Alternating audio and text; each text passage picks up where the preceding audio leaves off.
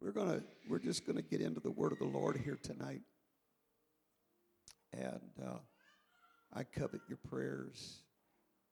I need God's touch tonight. I need His help tonight. I know the Lord is able. He is able. Praise God. With His help, with His strength, we'll get through this. I want you to turn to Ephesians chapter 1 tonight, where we're going to take a little bit of a break from our series we've been in. Really, as much as I want to proceed with that, I just felt like it'd be good to kind of wait until everybody was back home and let everybody go through it together. So we're gonna take a little bit of a diversion here tonight, and really kind of continue a little bit of some of the things that I said on Sunday, and we'll talk more about that perhaps in a moment. Ephesians chapter 1 and beginning with verse number 2. Ephesians 1 and verse 2. The Apostle Paul writes, "Grace be to you and peace from God our Father and from the Lord Jesus Christ. Blessed be the God and Father of our Lord Jesus Christ, who hath blessed us with all spiritual blessings in heavenly places in Christ." Now look, I don't want us just glancing over what the Apostle Paul just said. I want us to stop and think about the depth of what he is bringing to our attention.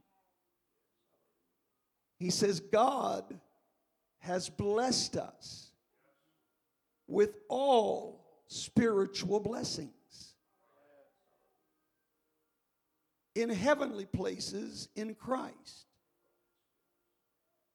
And then he starts talking about some of those spiritual blessings, according as he hath chosen us in him before the foundation of the world, that we should be holy, without blame before him in love, having predestinated us unto the adoption of children by Jesus Christ to himself, according to the good pleasure of his will, to the praise of the glory of his grace, wherein he hath made us accepted in the beloved. There's a whole lot that's being said right here in these few verses as the apostle talks about just how good God has been to us. And I'm going to tell you tonight, it does us good once in a while to just go back and think about just how good God's been. In times like these, it's easy for us to focus on the negatives, to focus on our problems, to get our eyes on the world around us and how it seems to be falling apart, get focused on the economy or on politics. And I'm going to tell you, as the people of God, we need to rein in our focus and remember once again just how good God has been to us.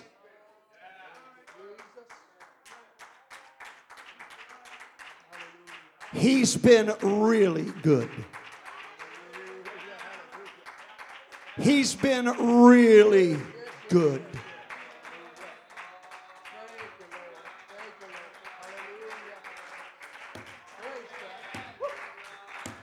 He's been really, really good to us.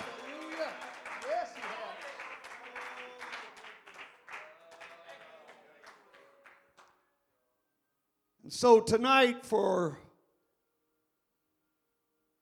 lack of a better title, I'm just going to call this our Benevolent Benefactor. Our Benevolent Benefactor. I think you know his name. I think we ought to shout his name. Hallelujah. Why don't we talk to him one more time, everybody? Let's ask the Lord to have his way in the remainder of this service. Again, I need the touch of God. I desperately need his touch tonight. Let's talk to the Lord right now.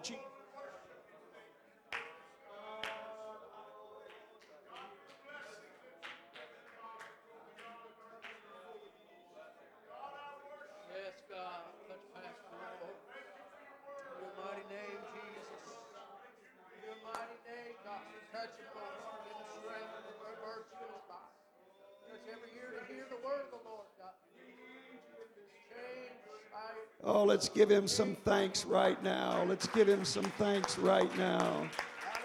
Praise the name.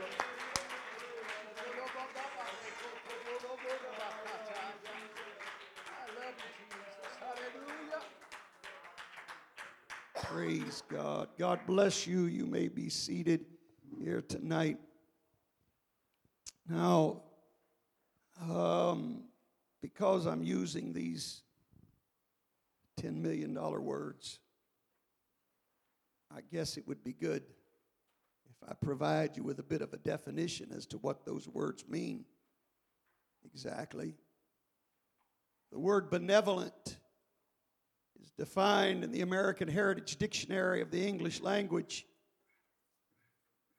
as one who is characterized by or given to doing good.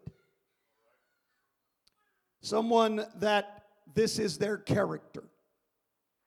This is what they do. They do good for others. That's what it means to be benevolent. A benefactor, very closely related, it means one who gives aid, one who confers a benefit, a kindly helper. And so tonight, when I'm talking about our benevolent benefactor, I'm talking about the God who loves to bless his people. The God who has blessed us so abundantly that words cannot begin to describe the magnitude of the blessings we enjoy. I'm going to tell you, we may not have everything we want in life, but we've got so much more than those who don't know him.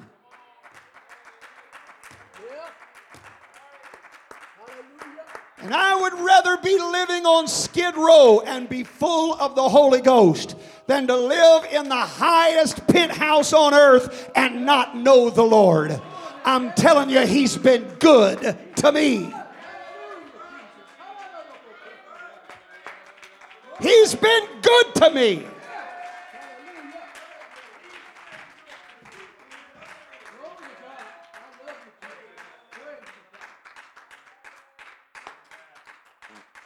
My life hasn't always been easy. In fact, it's not easy right now. I've known my share of trouble, trials, tribulation. I have gone through times of abject poverty. I really have. I know what it is to have absolutely nothing. I've been there. I've lived it. But can I tell you that through it all, God has still been good. Yes, he has. Thank you, Jesus. Thank you, God. God has never failed me. No. He has never let me down. Thank you, God. That's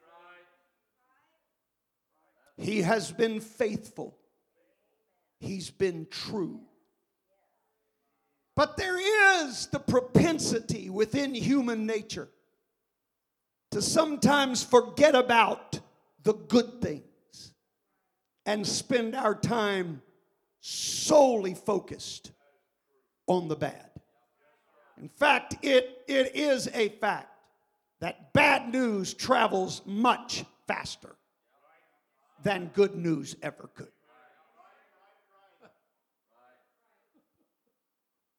That's right.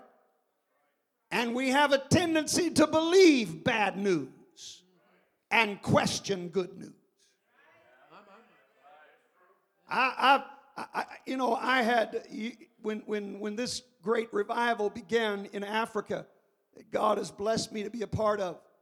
Bishop Aston, who has now gone on to his reward, but he was a native Kenyan, but he was very, very much involved in the effort and helping me and guiding me during that time. But he told me one time, he said, as I travel across America, I have men ask me, is what Brother Riggin is telling, is that really true? Is that really happening? People just tend to be doubtful about good things. Now, I can tell you that as soon as a story gets started about somebody falling into sin or some church falling apart, people don't even bother to check out the source. They just believe it. They just buy it. That's just the way it is. That's human nature. In fact, we can trace it back. We can see this going on back in centuries before Christ. We see it even in King Hezekiah. The prophet Isaiah came to him and said, set your house in order. You're going to die. He turned his face to the wall and started praying because he believed it. God stopped Isaiah, turned him around, sent him back with good news. God said he's going to restore your life. Right. Hezekiah said, I want proof. Am I telling you the truth or not? That's what he did. I want the sun to go backwards to prove to me that the good news is coming. Now, he didn't ask for a sign about the bad news. But he needed a sign for the good news. I'm going to tell you, this is, as I said, this is human nature. This is the way we are designed for whatever reason.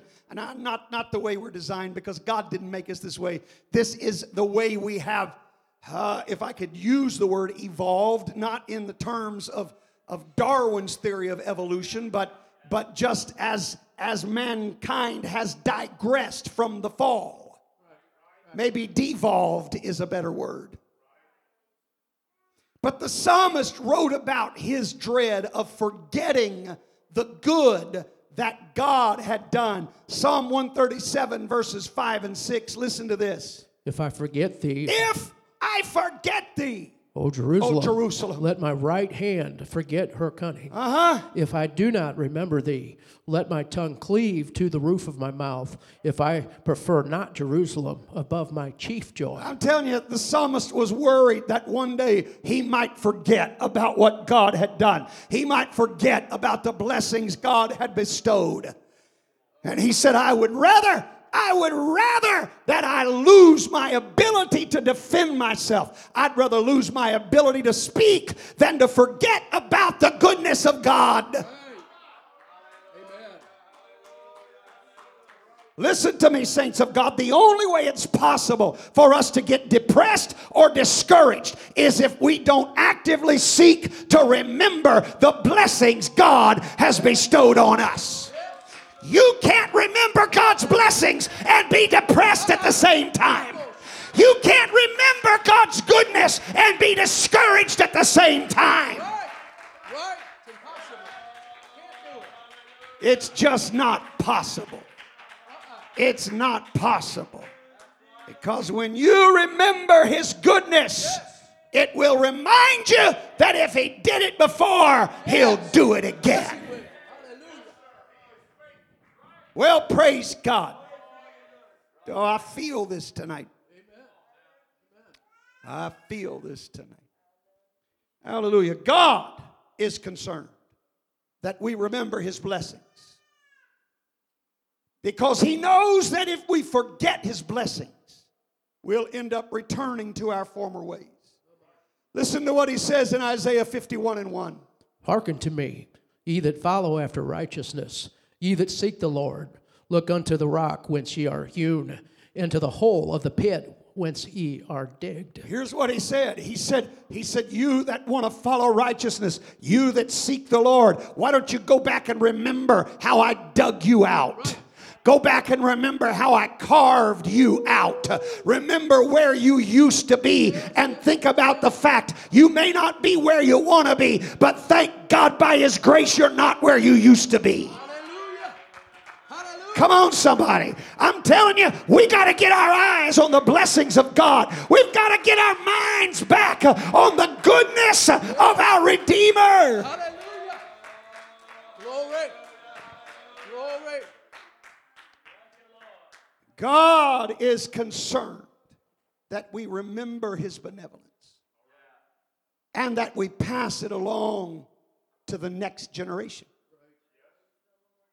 Psalm 78 verses 6 and 7.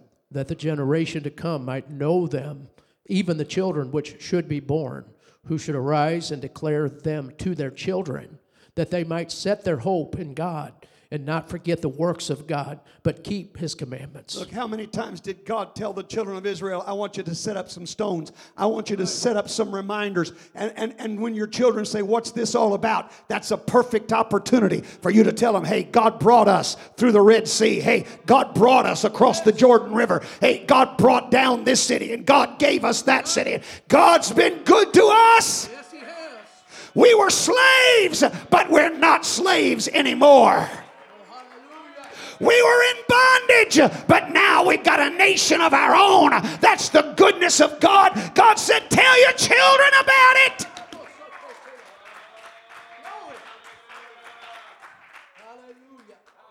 And teach them to tell their children and their children's children. And pass it on down the line. Because he said if they will not forget the works of God, then they'll keep the commandments of God. Well, hallelujah. I'm going to tell you tonight, the first step in backsliding is that you've forgotten how good God's been. Right.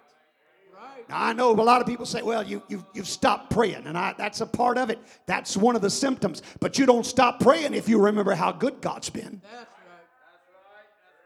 If you keep your eyes on the blessings that God's given you and you get up every day thankful for what He's done for you, you're not going to spend days in prayerlessness. Yes. People say, well, so-and-so did me wrong and so-and-so hurt my feelings and that's why I left the church. No, because God never did you wrong. No, He didn't. God didn't hurt your feelings. When you walk away from the church, you're walking away from God. And what that tells me is you've forgotten how good God was. You forgot what He did for you. Because listen to me, I don't care what my brothers or sisters do to me. God's still good. Yes. He's still good. God give us a revelation of the spirit and attitude of Joseph when he said, I know my brothers meant this for evil, but God had His hand in it and God was working it for good. Will you hear this, preacher, tonight? Even when somebody in church does you wrong, God knows how to make it good in your life. God knows how to turn it out for your best interest. We got to get our eyes back on God's blessing, somebody. Listen to this preacher tonight. We got to get our eyes back on the blessings of God. Right. Hallelujah. Glory. Oh, hallelujah. Hallelujah. Hallelujah. Let me tell you something. Let me show you something in the scripture here tonight. Psalm 22 and verse 3, most of us are familiar, if not with the verse, at least with the concept, because the concept is stated many times. Though the verse is not accurately quoted, the principle is applied, and rightfully so. Psalm 22 verse 3. But thou art holy, O thou that inhabitest the praises of Israel. Now, we've heard that God inhabits the praises of his people. And that is a principle that is true. And we understand that God inhabits praise. He inhabits praise. Now, according to the Brown Drivers Briggs Hebrew definitions, the word inhabits literally means to dwell in, to remain, to abide. Did you hear what I said? God abides in praise. God dwells in praise. God remains in praise. And so obviously we ought to praise him. In fact, we are commanded to praise him. Psalm 150 verse 6, most of us can quote that one. Let everything that hath breath praise the Lord. Praise ye the Lord. Listen, he didn't say you got to have clean breath. Can I tell you, even an alcoholic, even a nicotine addict, everybody's commanded to praise God. Yes. Hallelujah. So what's your excuse tonight?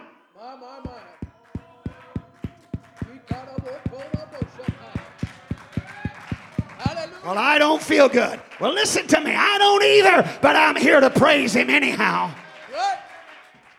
Well, I've got problems. Yeah, I do too, but I'm here to praise him anyhow. He commanded me, as long as I've got breath, as long as I'm breathing, I've got a commandment. I've got to praise the Lord.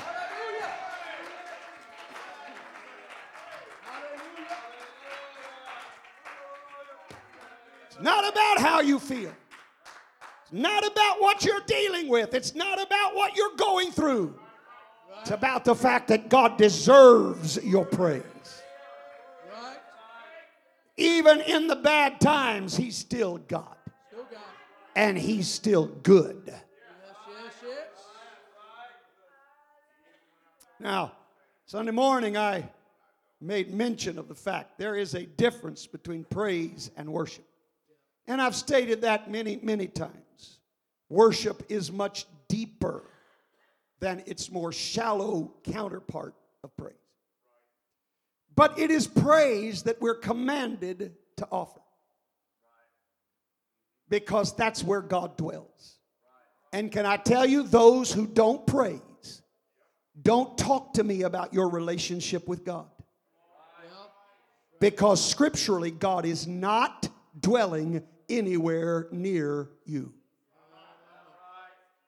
If you're not praising God, God is not living there. Praise is his house. That doesn't mean you've got to run the aisles. It doesn't mean you've got to jump up and down, but it means you've got to do something.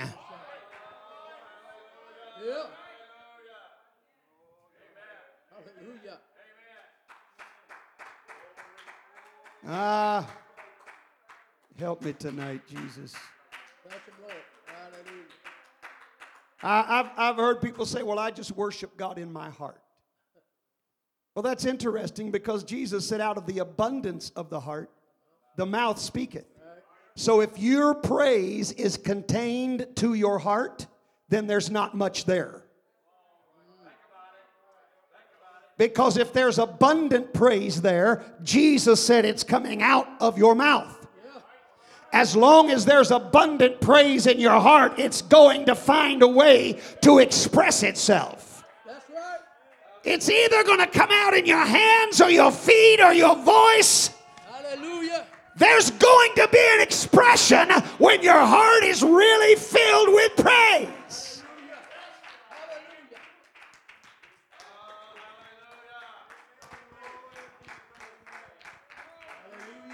Well, praise God. Now, having said all that, it is interesting to note that there is a scriptural prerequisite to praise. Let's go to Psalm 100 and verse number 4. Psalm 100, verse 4. Enter into his gates with thanksgiving and into his courts with praise. Be thankful unto him and bless his name. Now just leave that verse up there for a little while. I want to talk about this for just a few moments. The word courts comes from a Hebrew word which can be defined as a yard, something that is enclosed by a fence. So get this picture in your mind. You enter into his courts with praise. But there's something that comes before the courts. Before you can get into the courts, you have to go through the gates.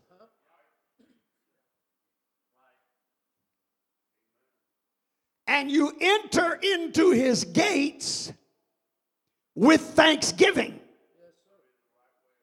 So I'm telling you tonight that before you start praising God, you ought to begin by thanking him. In fact, if you'll look at the last part of that verse, it goes on to reiterate, be thankful unto him. And then it says, bless his name. But I'm telling you, too many times we want to jump to the praise part. But how long has it been, my friend, since you just said, thank you, Jesus? I've shouted hallelujah. I've said praise the Lord. But when's the last time that you just opened up and really said thank you?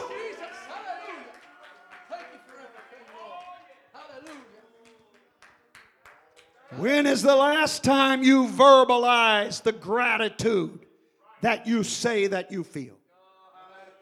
There is, it appears to me in this verse, a progression that leads us into his presence. Now remember, praise is where his presence dwells. But there's a progression that leads us into his presence. We don't just start with praise. We begin with thanksgiving.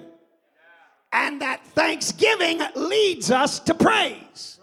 And finally, as we begin to praise him out of the abundance of a thankful heart, it takes us into the depths of worship. I'm telling you, if we'll follow that progression, we can rest assured we're going to end up in God's presence before it's all over with. God wants to hear us say thank you. God wants to hear us show our appreciation for what he's done.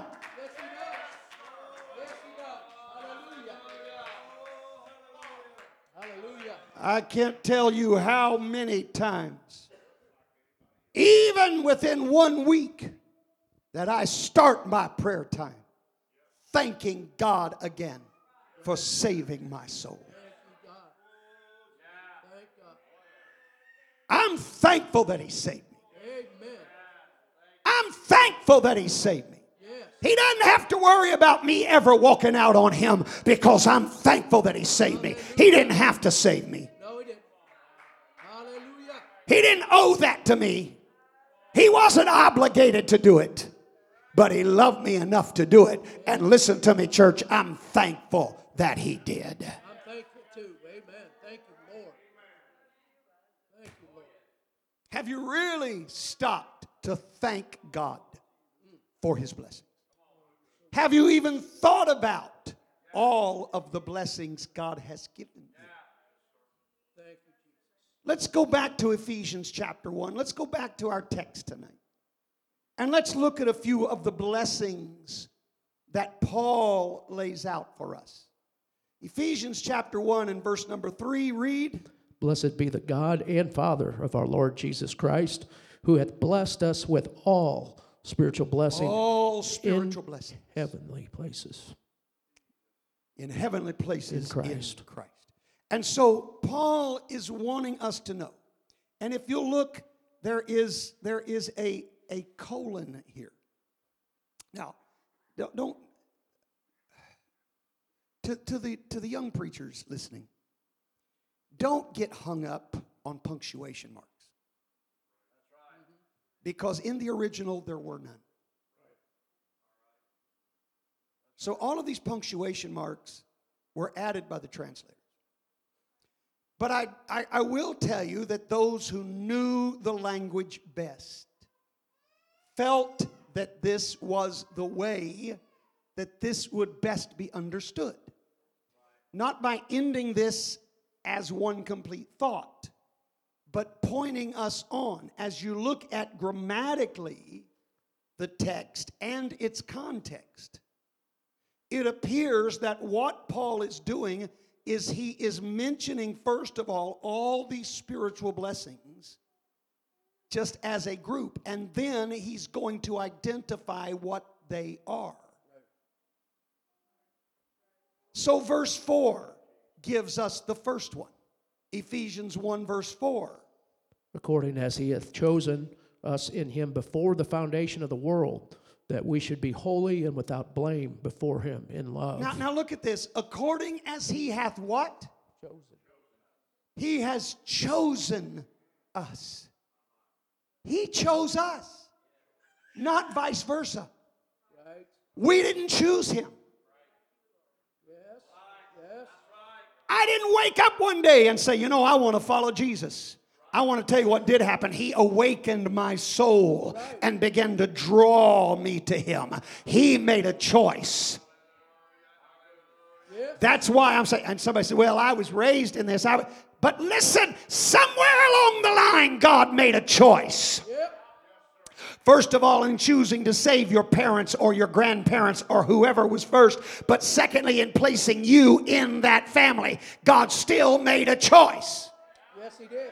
And don't ever forget, it's by his choice that you're sitting here tonight. He's the one that chose you to live for him. He's the one that chose you to be on his team, if you please. Right? Hallelujah. Hallelujah. John chapter 15, verse 16, Jesus said this. Ye have not chosen you me. You have not chosen me, but I have chosen and you. Ordained you. Hang on. I have chosen you. Listen to me, saints of God. That is something to be reckoned with. Yes. That's something to be grateful for. That God would look at us, would see our faults, would see our failures, would know our weaknesses, would know our downfall. Amen. But yet, he said, you're the one I want. You're the one I pick. You're the one I choose. Hallelujah. Hallelujah. Glory. Billions of people in the world who have never felt what you're feeling tonight. Right. But God chose you to feel this. Thank you, Jesus.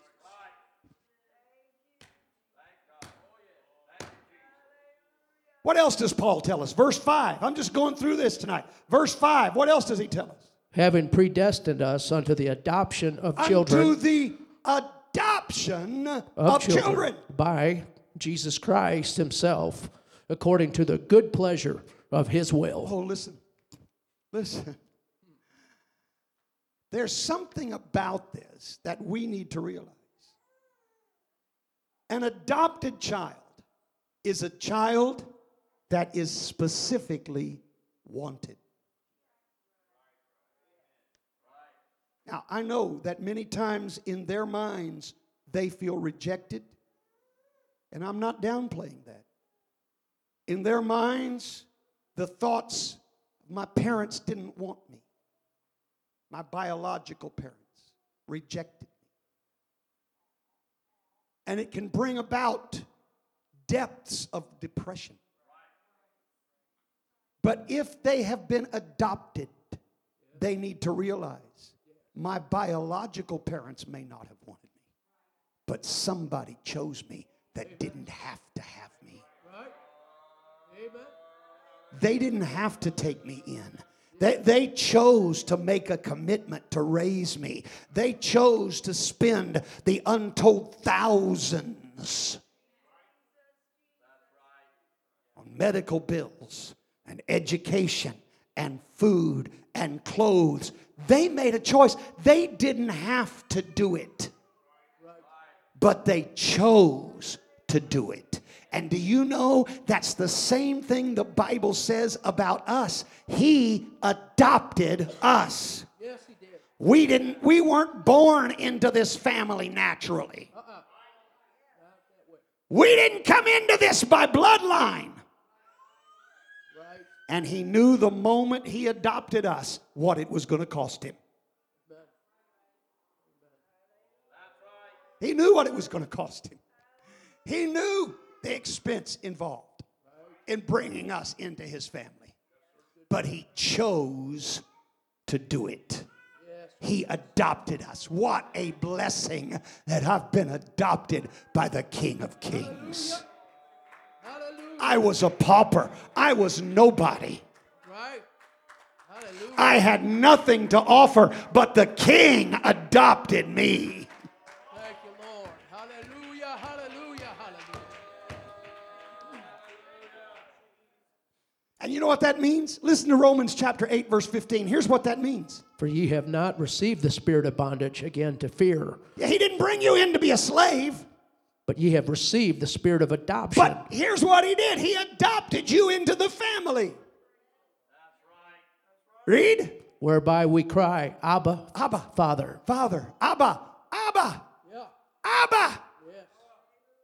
Thank you, God. Thank you, God. You know, that's almost a slang, not slang in the sense of uncouth, but it's more than just father. Right. It's really more akin to daddy. We've been adopted by him. And we don't just have to walk in and say, "Oh, Heavenly Father, I thank thee that thou hast been so gracious unto me." But we can run with open arms and say, "Dad, I love you. And I know you love me." Hallelujah. Hallelujah. I love you, Jesus. Thank you, Dad. Oh, hallelujah. Dad. Hallelujah. Hallelujah. Listen, we have been adopted. But Paul goes on, verse 6, Ephesians 1. You know, you ought to have your Bible open to Ephesians 1. In case you hadn't figured it out, I'm going through Ephesians 1 right now. You really, it would probably be good if you were following along. But anyhow, Ephesians, now that I'm nearly done, Ephesians chapter 1, verse 6. To the praise of the glory of his grace, wherein he hath made us accepted in the beloved. We've been made accepted. Now, there are some horror stories out there of folks who were adopted and then abused. Folks that after the adoption, the adoptive parents rejected the child. But here's what Paul tells us. We haven't just been adopted. We've been accepted. He's glad to have us. He wants us in his family. In spite of the grief that we cause from time to time, in spite of all of the things that go wrong in our life and the many times we disobey and we fall flat of our face, I'm telling you, God wants us in his family. He has accepted us. Hallelujah. Preach it, preach it. Preach it to us, Lord Pastor. Hallelujah. And here's why. Romans chapter 12, verse 1. I beseech you, therefore, brethren, by the mercies of God, that ye present your bodies a living sacrifice, holy, acceptable unto God, which is your reasonable service. He filled us with the Holy Ghost or Holy Spirit, the Spirit of holiness. Yeah. Otherwise, we could not be accepted in his family. But what's happened is when he adopted us, he put his Spirit in us to make us more like him. Yeah. We don't have to struggle with getting adjusted because he put a Spirit in us that knows how to live the way he wants us to live.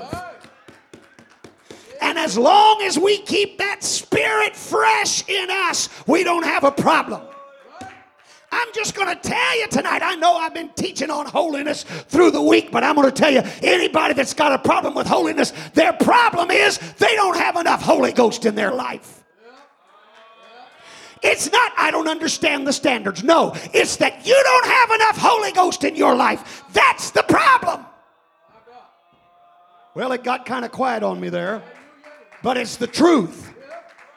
You get enough Holy Ghost, you don't care what the standards are. You get enough Holy Ghost, you'll live anyway. It doesn't matter. You're just happy to be a part of God's family.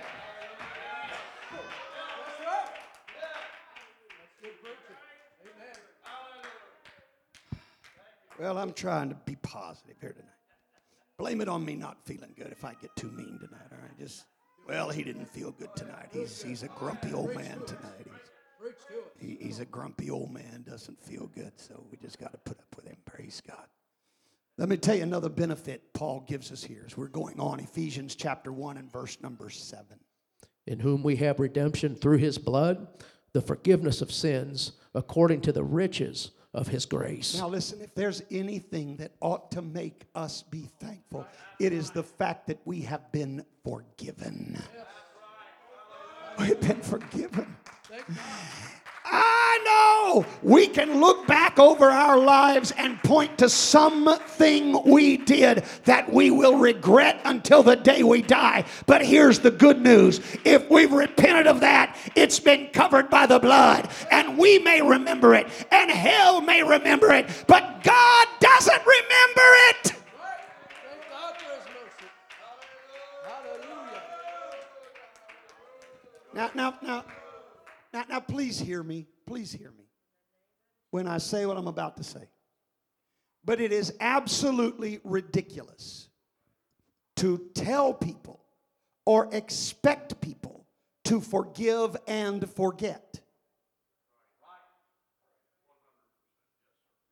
It's not possible for us to make ourselves forget. In fact, the harder you try to forget, the more you're remembering it. So what we have to do is not forgive and forget. We have to forgive and live as though it's forgotten while we still remember. But here's the beautiful thing about God. He does forgive and forget.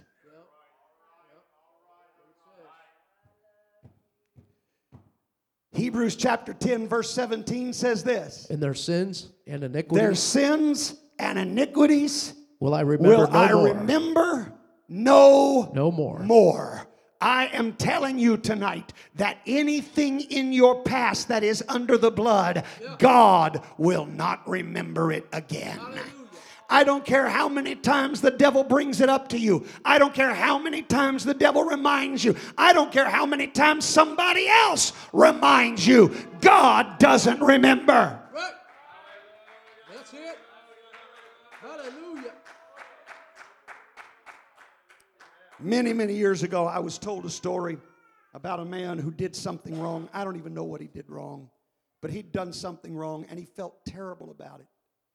And for days on end, he would repent over that same thing. Tears flowing down his face. I am so sorry. I am so sorry. God, please forgive me. Please forgive me. Until one day, as he was pleading with God to forgive him, he heard the voice of God say, "Forgive you for what?" Now think about that for a moment. It dawned on him. God has forgotten it. God doesn't remember it. It's under the blood. I'm telling you, somebody, don't let the devil keep you living under guilt and condemnation for something that's in your past that you've repented of. Yes, God doesn't remember it anymore. That's right. Hallelujah. God does not remember. That's one of our benefits. That's one of our blessings. Yes, sir. Thank God. All right, I'm trying. Let's read on. Verses 8 and 9. Still in Ephesians 1, verses 8 and 9. Wherein he hath abounded toward us in all wisdom and prudence, having made known unto us the mystery of his will, according to his good pleasure, which he hath purposed in himself. Now, the Amplified Version reads, which he lavished upon us in every kind of wisdom and understanding. That is, practical insight and prudence. This is what God has done for us. He has granted us wisdom we would not otherwise have ever experienced. And in fact, that wisdom has been lavished upon us. Yes, sir. Yes, sir. Now, I didn't get very many amens. But this is what the Bible tells us. And either the Bible is 100% true, or we're going to have to throw it away. But the Bible says that God has lavished his wisdom upon us. Yeah. Amen. Amen. You say, well, then why do I still make such dumb mistakes? Well, you know, I don't always use all of the power that's under the hood in my car. Once in a while, the young man in me finds its way out.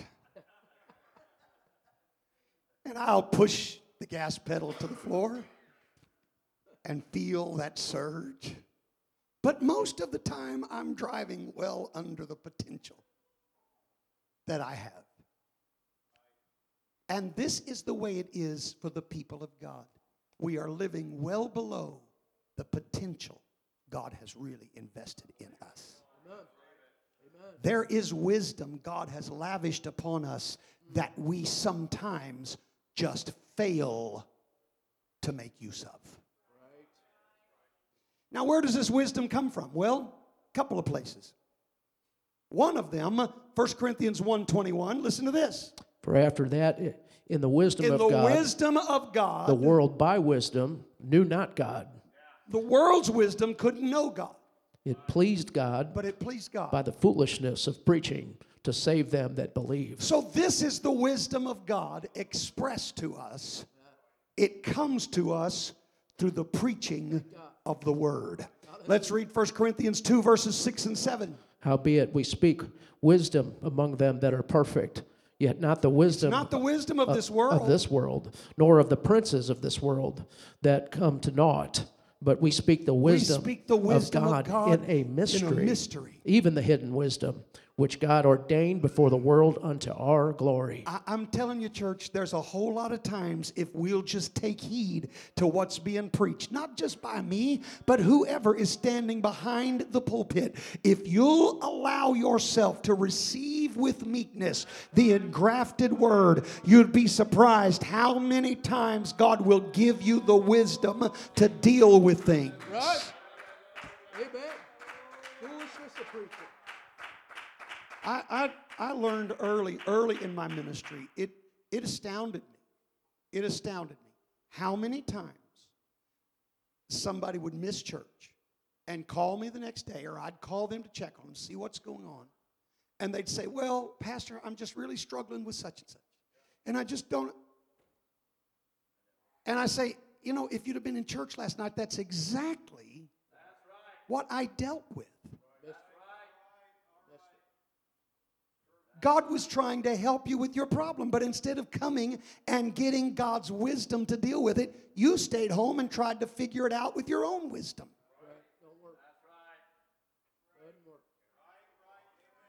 In fact, I heard of one preacher that just kept his own sermons in a tape catalog behind his desk. And when somebody came in for counseling, he'd turn around, he'd find the message, he'd say, here, take this home and listen to it. When you get through, come back and talk to me again. Because I've dealt with that. Right. Amen. Well, hallelujah. Amen. But God, this is one of the blessings God gives us, is wisdom to know how to deal with things. You know, and look, I'm not trying to pat myself on the back, but some of you will remember that during the early days of COVID, I said to the church, they're sending checks. Don't go squander that. This is extra money. don't go blow it. Remember what Joseph did when the years of extra were there. Save it. Lean times are coming. Anybody remember me saying that? Yes, sir. But it's amazing how many people, as soon as they got their check, squandered it.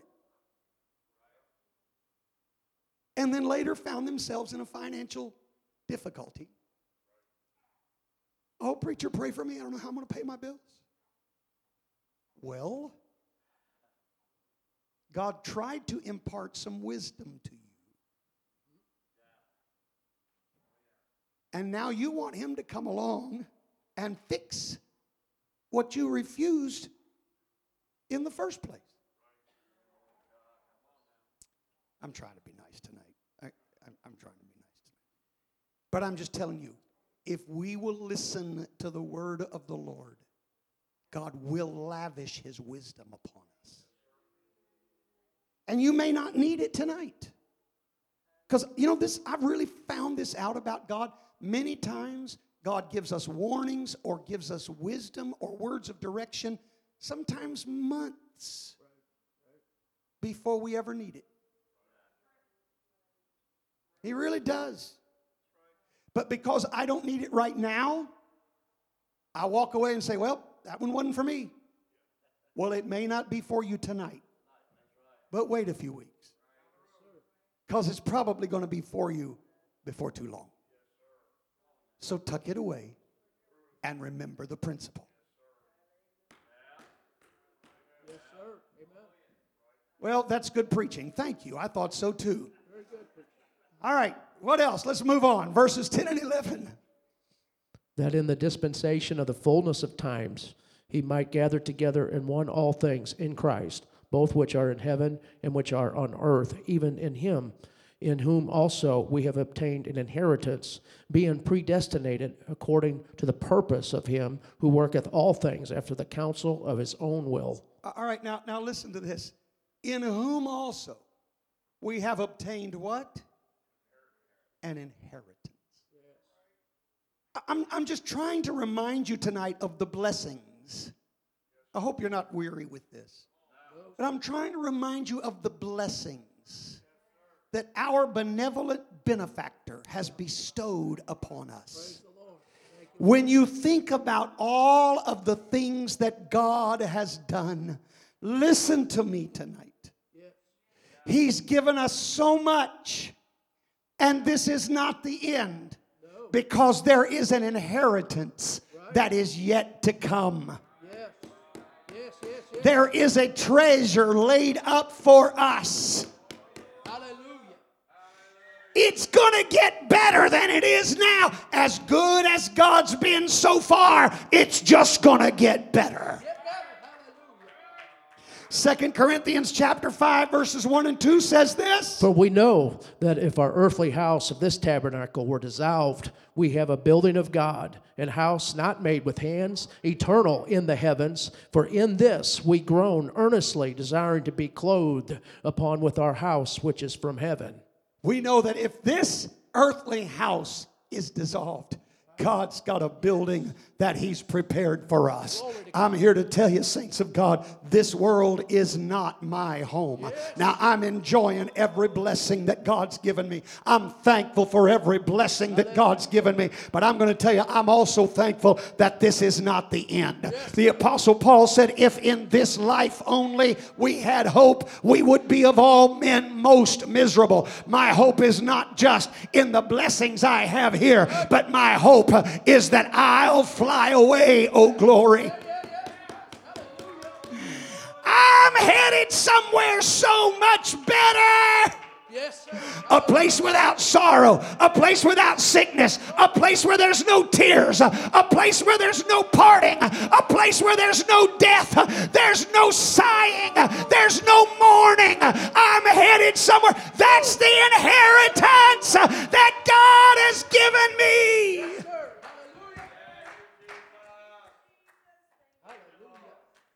All right. Musicians come. I'm going to stop there. I've got some more scripture, but I'm going to stop right there.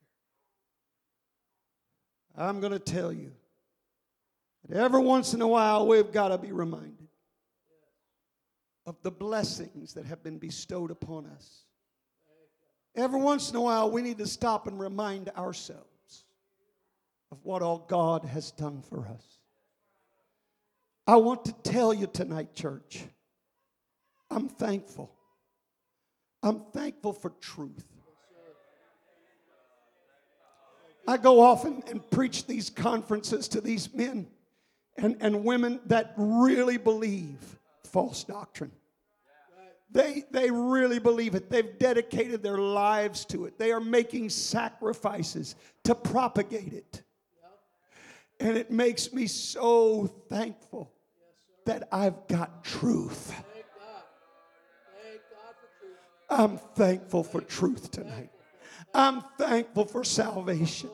Only God knows where I would be had He not saved me when He did. Only God knows how messed up my life might be right now if God had not found me when He did. I'm thankful for salvation. I'm thankful for my wife. I'm thankful for my wife. She's been a helpmeet for me. She's been a blessing to me for more than 43 years. I'm thankful for my children. I'm thankful for my grandchildren. The Apostle John said in 3 John 1 and 4, I have no greater joy than to hear that my children walk in truth. And not just my physical children, but my spiritual children as well. I am so thankful for the Truth Church. I'm thankful for people that love this message. I'm thankful tonight that God has put me in a place where people love preaching. They respond to preaching. People know how to pray. They know how to get a hold of God. They love separation. I'm thankful tonight. I don't want to forget just how much God has blessed me. I've been blessed. And I want to publicly declare tonight my gratitude to my benevolent benefactor. He's lavished His goodness on me far more than I could ever deserve. Let's stand and lift our hands to Him tonight. Come on, let's give God some praise. Let's give God some thanks here tonight. Can we do it, everybody? There ought to be a roar that goes up from this place. Everybody under the sound of my voice ought to be giving God thanks tonight. You ought to be giving God thanks tonight.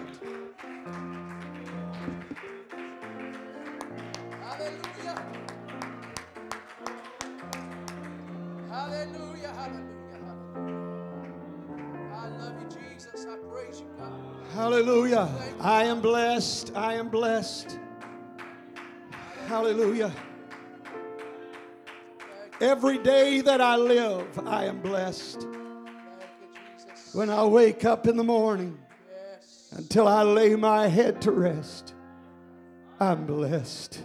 Anybody else feel that way tonight? I think it'd be good for us just to close this service out by coming down around the front.